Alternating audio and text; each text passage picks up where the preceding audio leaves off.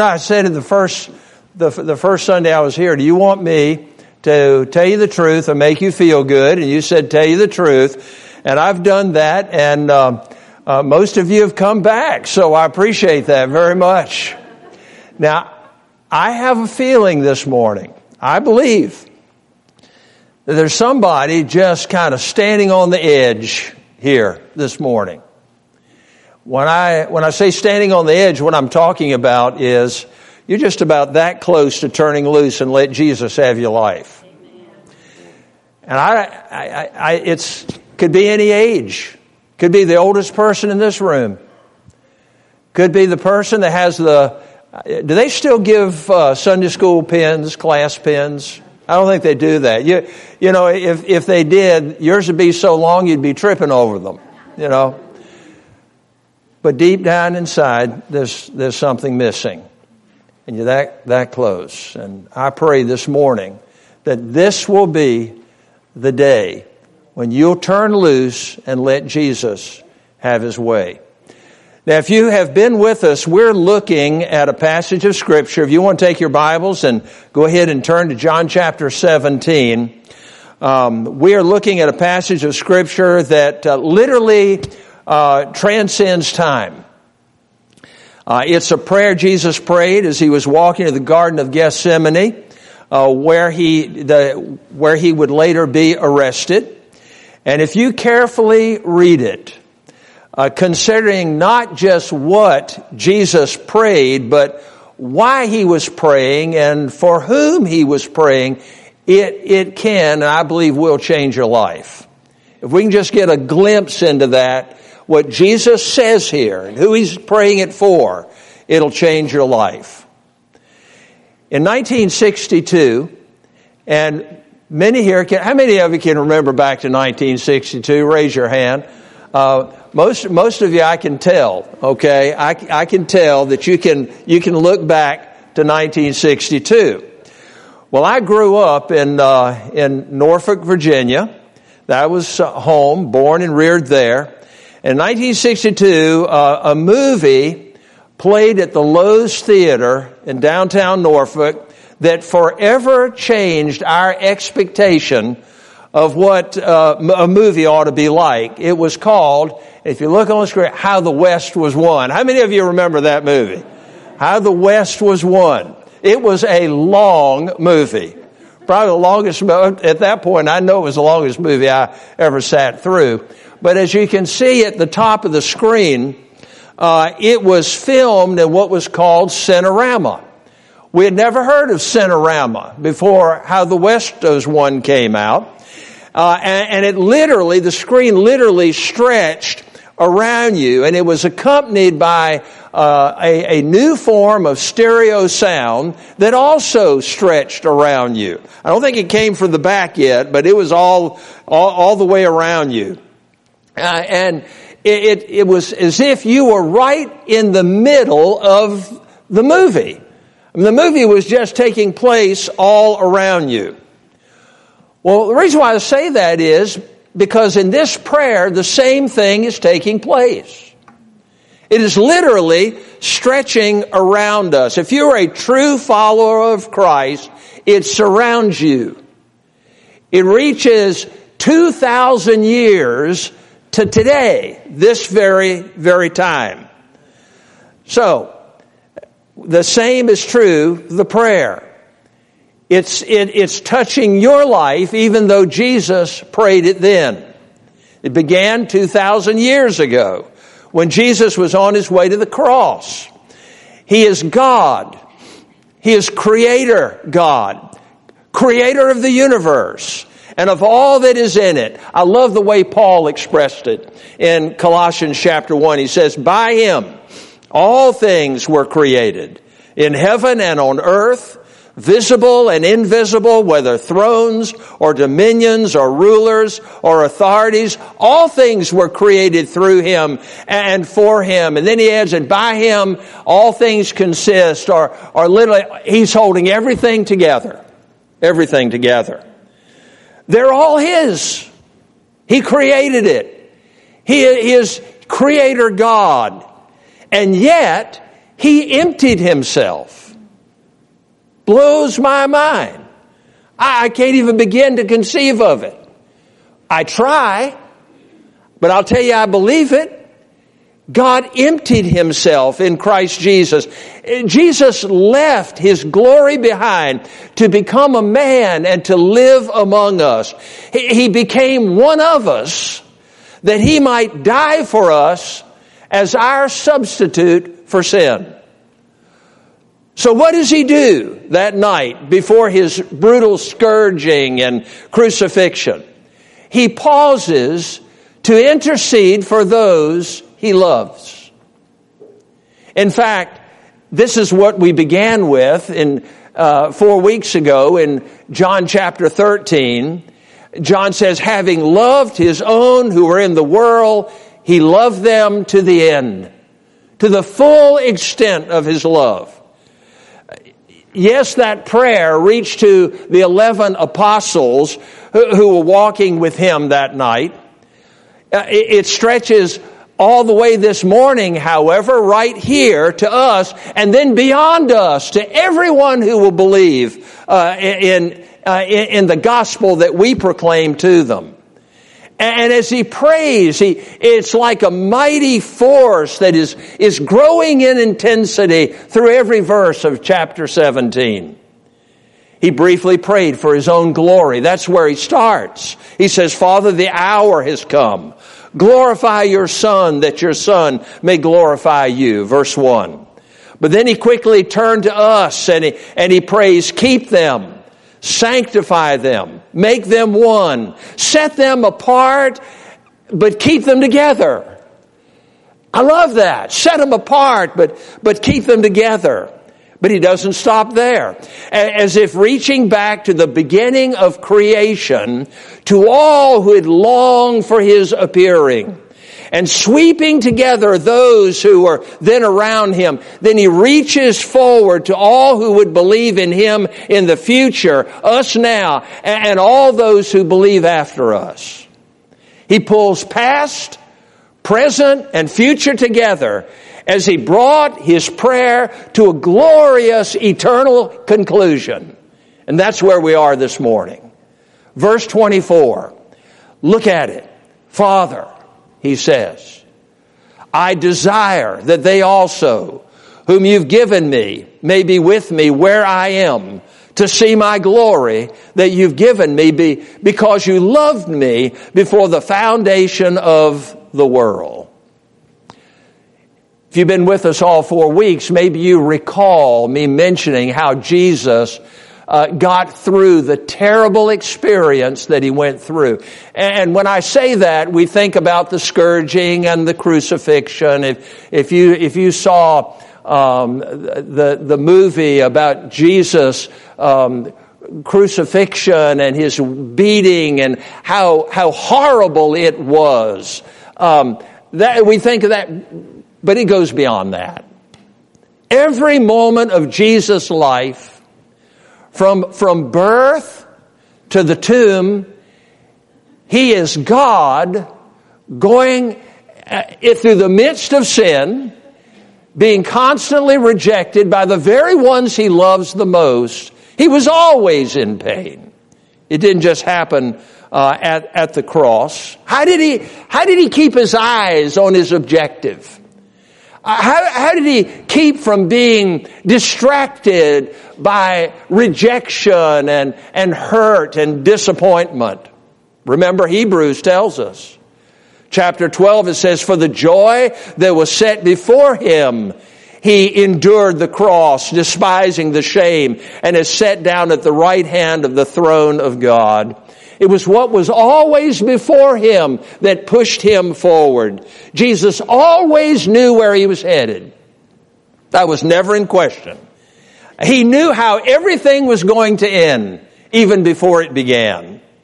For him, entering the world must have seemed like leaving the brilliant glory of heaven and stepping into the darkest night of earth. But he always knew, as the psalmist put it, he knew that his Father would not leave his soul in Hades, nor would he allow his Holy One to see corruption. He made known to him the ways of life, and he would make him full of glory again in his presence. Listen to me. Jesus always knew he was going back home. Every step of the way of those 33 years, he knew that he was headed home. So here's my question for you this morning. Where are you headed? Where's your home? What's around the corner, over the next rise, just beyond the bend? Where are you bound? The answer's in this prayer if you're a follower of Christ. It's right here. I hope you didn't miss it. I hope you don't miss it. Again, How the West Was Won. Such a complex movie. Yet there was a theme that was always running through it, and it followed the 4 generations of the Prescott family.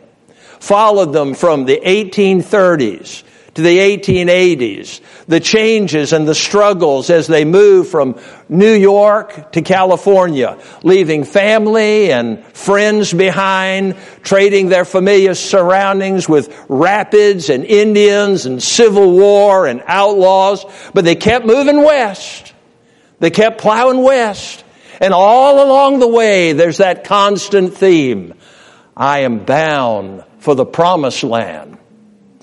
I am bound for the promise. Who will come and go with me? I'm bound for the promised land. Well, folks, that's your theme if you're one with Christ. You're bound for the promised land. For 2,000 years, it's been the undercurrent that has propelled the church forward to its ultimate destination. It's the promise that what we are presently enduring is not the end of the story. There's a page 2. As the commentator Harvey used to say, we have a future in Christ that is always bright, and for that reason, believer, for you, the best is yet to come. It's always going to get better. You say, oh, it just seems to be getting darker. The world's getting darker. Yes, it is. The world's getting to be a dark place, but for me, the best is always yet to come. And because of that, the church has been willing to suffer. It's been willing to do without, to endure persecution. Like Jesus, true believers have advanced through the darkest hour because we always have a purpose. And every tick of the eternal clock is moving us towards someplace better. As Paul put it, I am glad when I suffer for you in my body, for I'm participating in the sufferings of Christ that continue for his body, which is the church. But what is that future? What are we looking for? That best that's yet to come. Again, it's in the prayer. We just read it. I hope you don't miss it. Look at verse 24 again. Father, I desire that they also, whom you've given me, may be with me where I am to see my glory. He says, I desire that they also may be with me. Don't let that whom you've given me give you trouble. Okay, some people look at that and get into all kinds of theological debate, and I'm not even going to go there this morning. I could, but I'm not. But I can assure you, hear me well, if you love Jesus, if you desire him, if you've recognized your sinful condition and repented of your sin, and by that I mean turned from it and wanted to be different, wanted to obey and praise God, if you have placed your trust in the Messiah, in the Christ, the one and only one who died for your sin to set you free from sin and from death, asking him to save you and to take away your sin and to come into your heart and live in you, then I can tell you, you are one of his. You belong to him. For my Bible says, everyone who calls upon the name of the Lord might be saved. No. Should be saved. No. Will be saved. Amen? And what does he say about you? What does he say about you?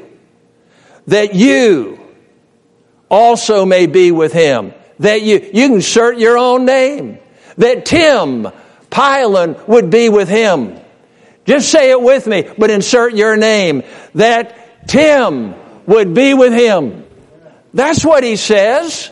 That's what he's praying for right here. Church, we need to understand that they also whom you have given me will be with him. There is no doubt about that. I can say it because the Father never denies the request of the Son. He gets what he prays for. So follow me. 4 things I want you to see, and I'll go through them quickly. The first is this.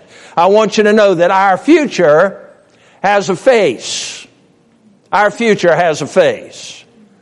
Now, it may seem like a very strange statement, but do you realize that through the ages, men and women who have loved and devoted themselves to the one true and living God have shared one passionate longing to live in intimate fellowship with him and to look upon his face. I put that on the screen because I don't want you to miss it.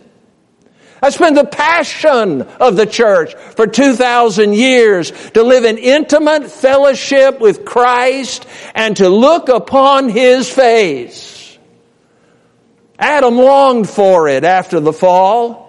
And I believe he was ashamed that he had lost it, that he had lost that ability to walk with his Creator in the cool in the evening and to look upon his face. Moses wanted to see him and asked to see his glory. Job wanted to sit down and reason with him. And the psalmist cried out to God, "Why do you hide your face?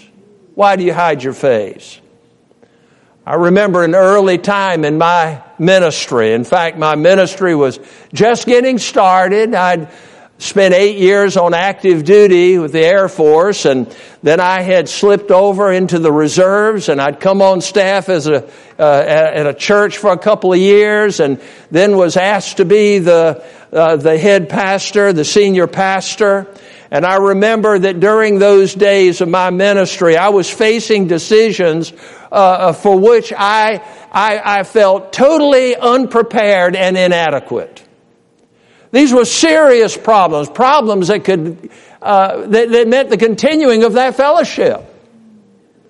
A church that had a great influence for so long was at the very point, I believe, of death.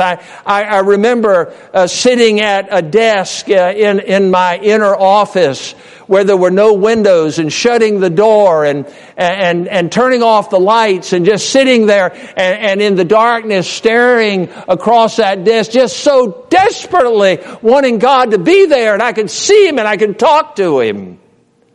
Of going into the closet of our bedroom at 3 a.m. and night after night lying on my face before the Lord and crying out, "Lord, what should I do?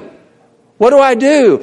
Of retreating to the woods with only a tent, a Bible, a notebook, a pencil, and a bottle of water, and determined to stay there until he told me how to lead his church. I wanted to see his face. In my heart, I guess I was singing that song, "My sweet Lord, I really want to see you. I really want to see you." Well, did you notice? Jesus doesn't just pray that we be in heaven. I guess that'd be enough, okay? But he doesn't say. He's much more specific than that. He prays that we be with him. Don't miss that. That we be with him. Quite frankly, we know so little about being with him. So little. We know what it's like to be led by the Spirit, to feel the Spirit's presence with us and in us. But what is it like? What would it be like to be with him in his very presence? I mean, there's a notable difference between his being with me and my being with him. The Apostle John, you see, was not content to just sit at the table with Jesus. He wanted to nestle up close to him and lean his head on Jesus' chest. And the child who loves his dad is not content to just live in the Father's house. He wants to climb up in his daddy's lap. Ever see a child grab his father's face and stare into their eyes and then plant a big one right on his lips? Well, we have a Father we have not seen. And we have a Savior with whom we now see as through a darkened glass or a distorted mirror. We're kind of like that blind man that Jesus healed. And Jesus says, "Can you see?" And he says, "I can see, but it's like trees walking around." And then Jesus gives him a second touch. And he says, "Oh, now I see everything clearly. I don't know about you, but I'm looking forward to that second touch." And it's coming. It's coming. For those who follow Christ, who have sincerely given their heart and lives to Him. For Paul writes in 1 Corinthians, "For now we see in a mirror dimly, but then face to face. Now I know in part, but then I shall know fully, even as I have been fully known." John says in 1 John 3, "Beloved, we're God's children now, and what we will be has not yet appeared. But we will know, but we know that when He appears, we shall be like Him because," listen, "we shall see Him as He is." Hold that thought. Don't let anything or anybody rob you of it. This is your future, believer. Your destiny. Your future has a face. Jesus prayed for it. And again, He gets what He asked for, but He doesn't stop there. He also prays that they also whom you have given me may be with me where I am. And we see that our future has a place. It not only has a face, it has a place. Let me ask you, where is heaven? Where is heaven? I heard one preacher say, and this is the honest truth, he said, "I believe that heaven is where you see the North Star. The heaven is where the North Star is." I don't know about that, but I do know that it's where you find the morning star. It's where you find the bright morning star. In the Revelation, Jesus told John, "I am the root and the descendant of David, the bright morning star." Listen, He's not the evening star as if everything is over. He's the morning star, for in Him everything's brand new and He's just getting started. It's the morning star. Heaven is real, folks. It's a real place. And as someone said, heaven is not some vaporous, intangible, everlasting church service in the clouds. No, it's a place. It's a real place.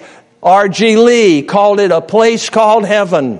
In fact, I suppose nobody ever preached about heaven like Dr. Lee, who is now in heaven with the Lord. Yet it is reported that on his deathbed, for some time, he'd been comatose. He'd been unconscious.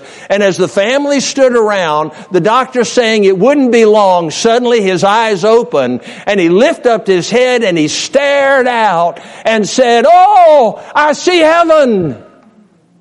And he paused. And he said, "I never did it justice." And then he said, "Oh, I see Jesus." And there's someone else. It's Mother. And he slipped off and he went there. Let me tell you, heaven is a place. Jesus talked about it when He told His disciples in John 14, "In my Father's house are many rooms. If it were not so, I'd have told you, I go to prepare a place for you. And if I go and prepare a place for you, I will come again and take you to myself, that where I am, there you may be also." You just got to love that. I do. He doesn't just send us directions to get to heaven. He doesn't just send us on ahead to be greeted by whoever shows up.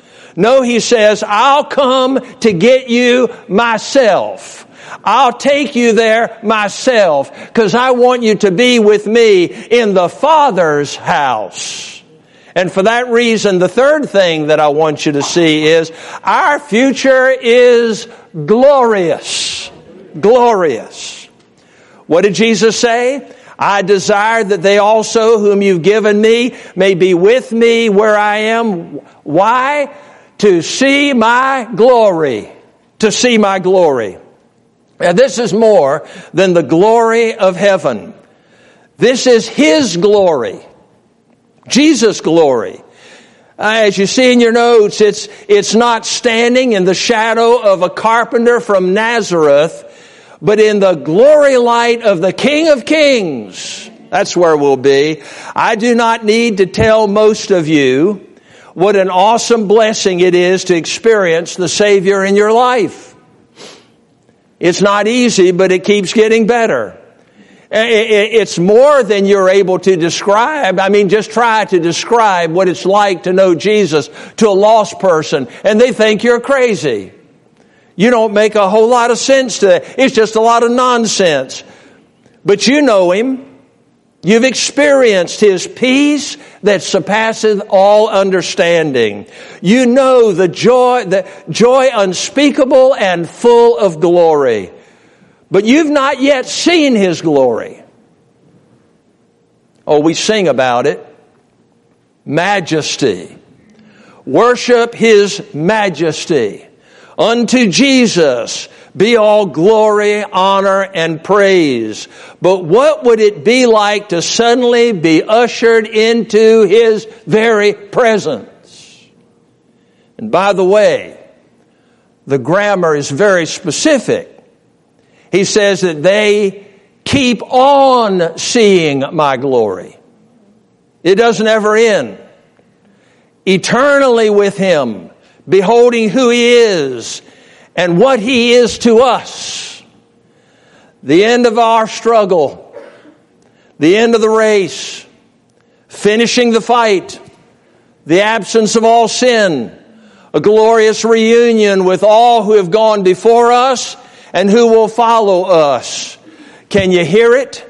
All heaven is glorious, eternal celebration. Hallelujah, they say. Salvation and glory and power belong to our God. Praise our God, all you His servants, you who fear Him, small and great. Hallelujah, for the Lord our God, the Almighty, reigns. Church, there's a face in your future, and there's a place in your future, and your future is glorious.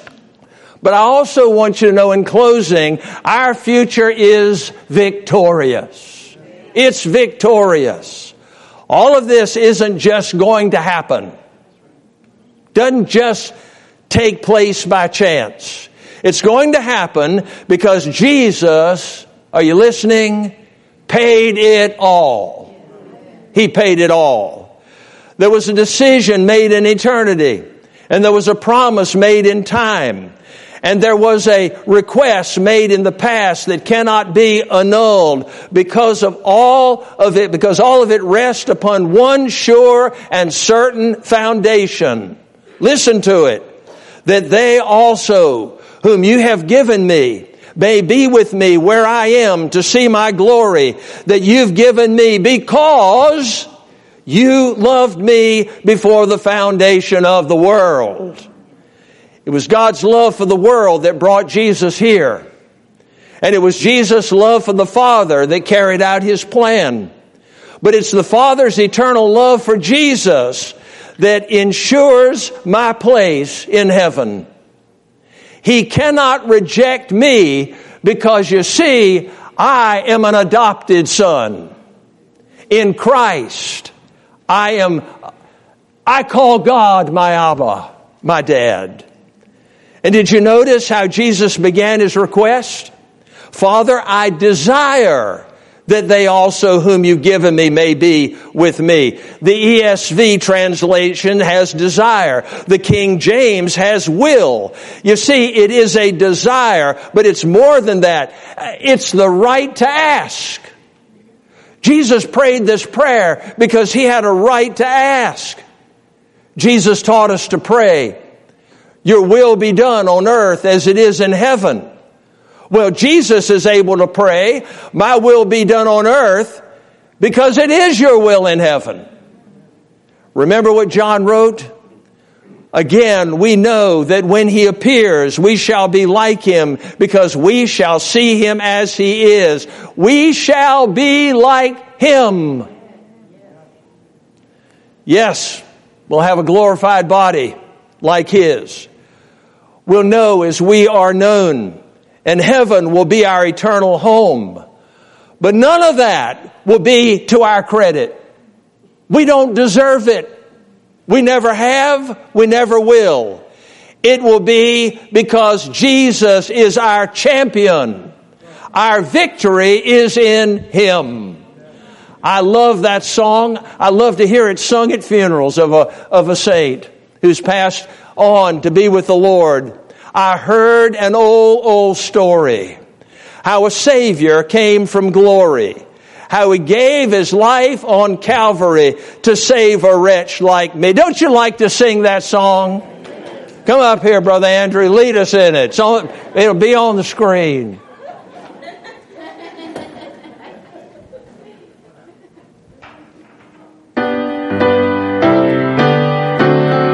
Sing it out. I heard an old story. Stand. The Savior came from glory. How he gave his life on Calvary to save a wretch like me. I heard about his groaning, of his precious blood's atoning. Then I repented of my sins and won the victory.